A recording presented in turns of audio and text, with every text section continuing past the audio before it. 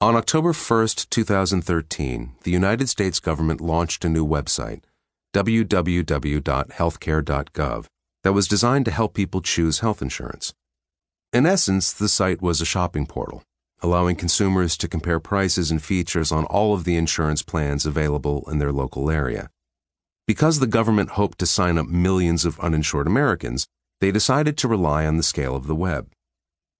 While most of the media coverage of the website centered around its glaring technical glitches, very little attention was paid to a potentially far more important issue.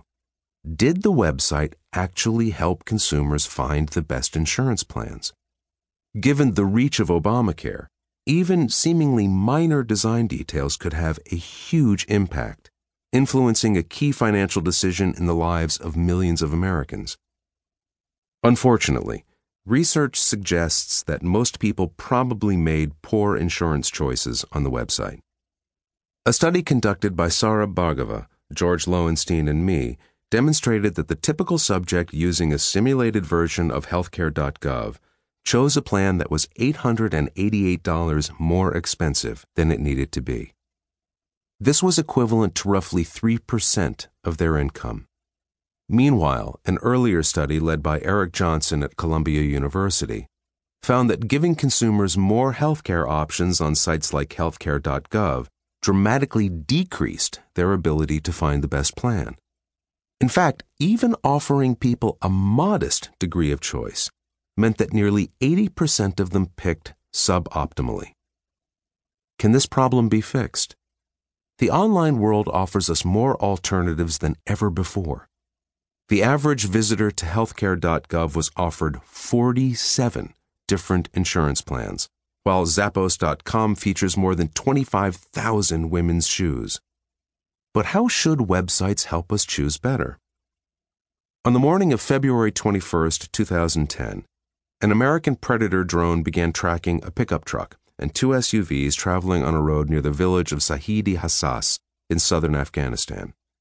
As the drone followed the vehicles, it beamed a live video feed to a crew of analysts based at Creech Air Force Base outside Las Vegas. Such intelligence is now a staple of modern warfare. The CIA used drones to gather intel on Osama bin Laden's hideout. The Israeli Defense Forces flew dozens of unmanned aircraft over Gaza during the recent conflict.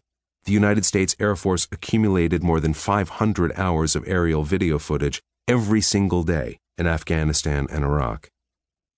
This flood of information creates an obvious problem. Someone has to process it. Unfortunately, the evidence suggests that drone crews are often overwhelmed by the visual data. One study, led by Ryan McKendrick at George Mason University, showed that people simulating the multitasking environment of drone operators performed worse on an air defense task. Another experiment, which looked at gunners in armored vehicles, found that the soldiers failed to perform their primary task effectively, noticing the bad guys, when a second task was added to the list. In experiment after experiment, the surplus of digital information creates blind spots on the screen. That's what happened to the analysts tracking those vehicles in southern Afghanistan.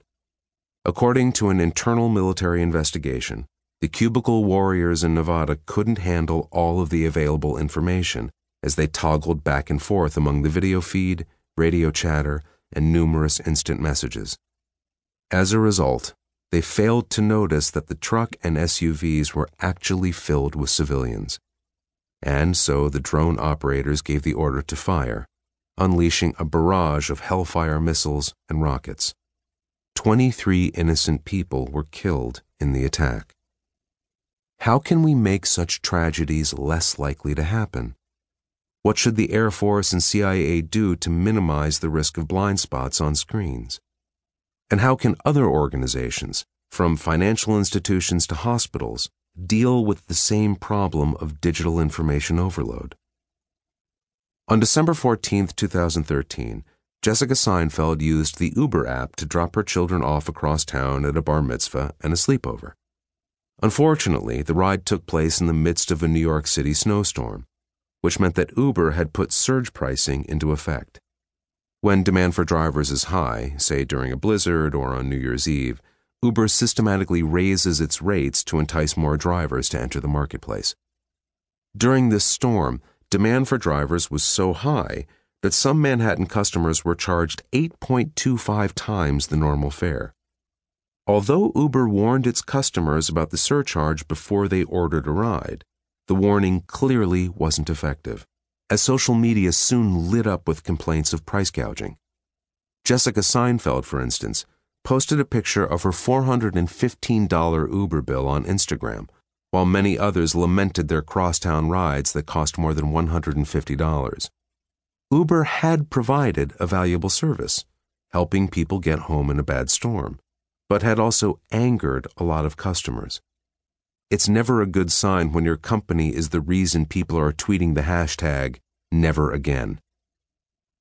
The surge pricing problem is indicative of a more common digital hazard, which is that people often think very fast on screens.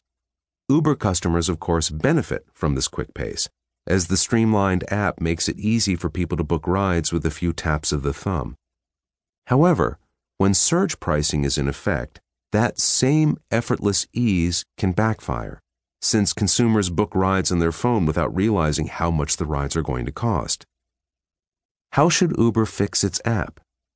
Is there any way to help consumers avoid online decisions they'll soon regret? These three stories illustrate a few of the many ways in which the digital revolution is changing the way we live, from the analysis of military intelligence to the booking of taxi rides. They reveal an age in which we have more information and choices than ever before and are able to act on them with breathtaking speed. But these stories are also a reminder of the profound challenges that remain. We have more choices, but we choose the wrong thing. We have more information, but we somehow miss the most relevant details. We can act quickly, but that often means we act without thinking.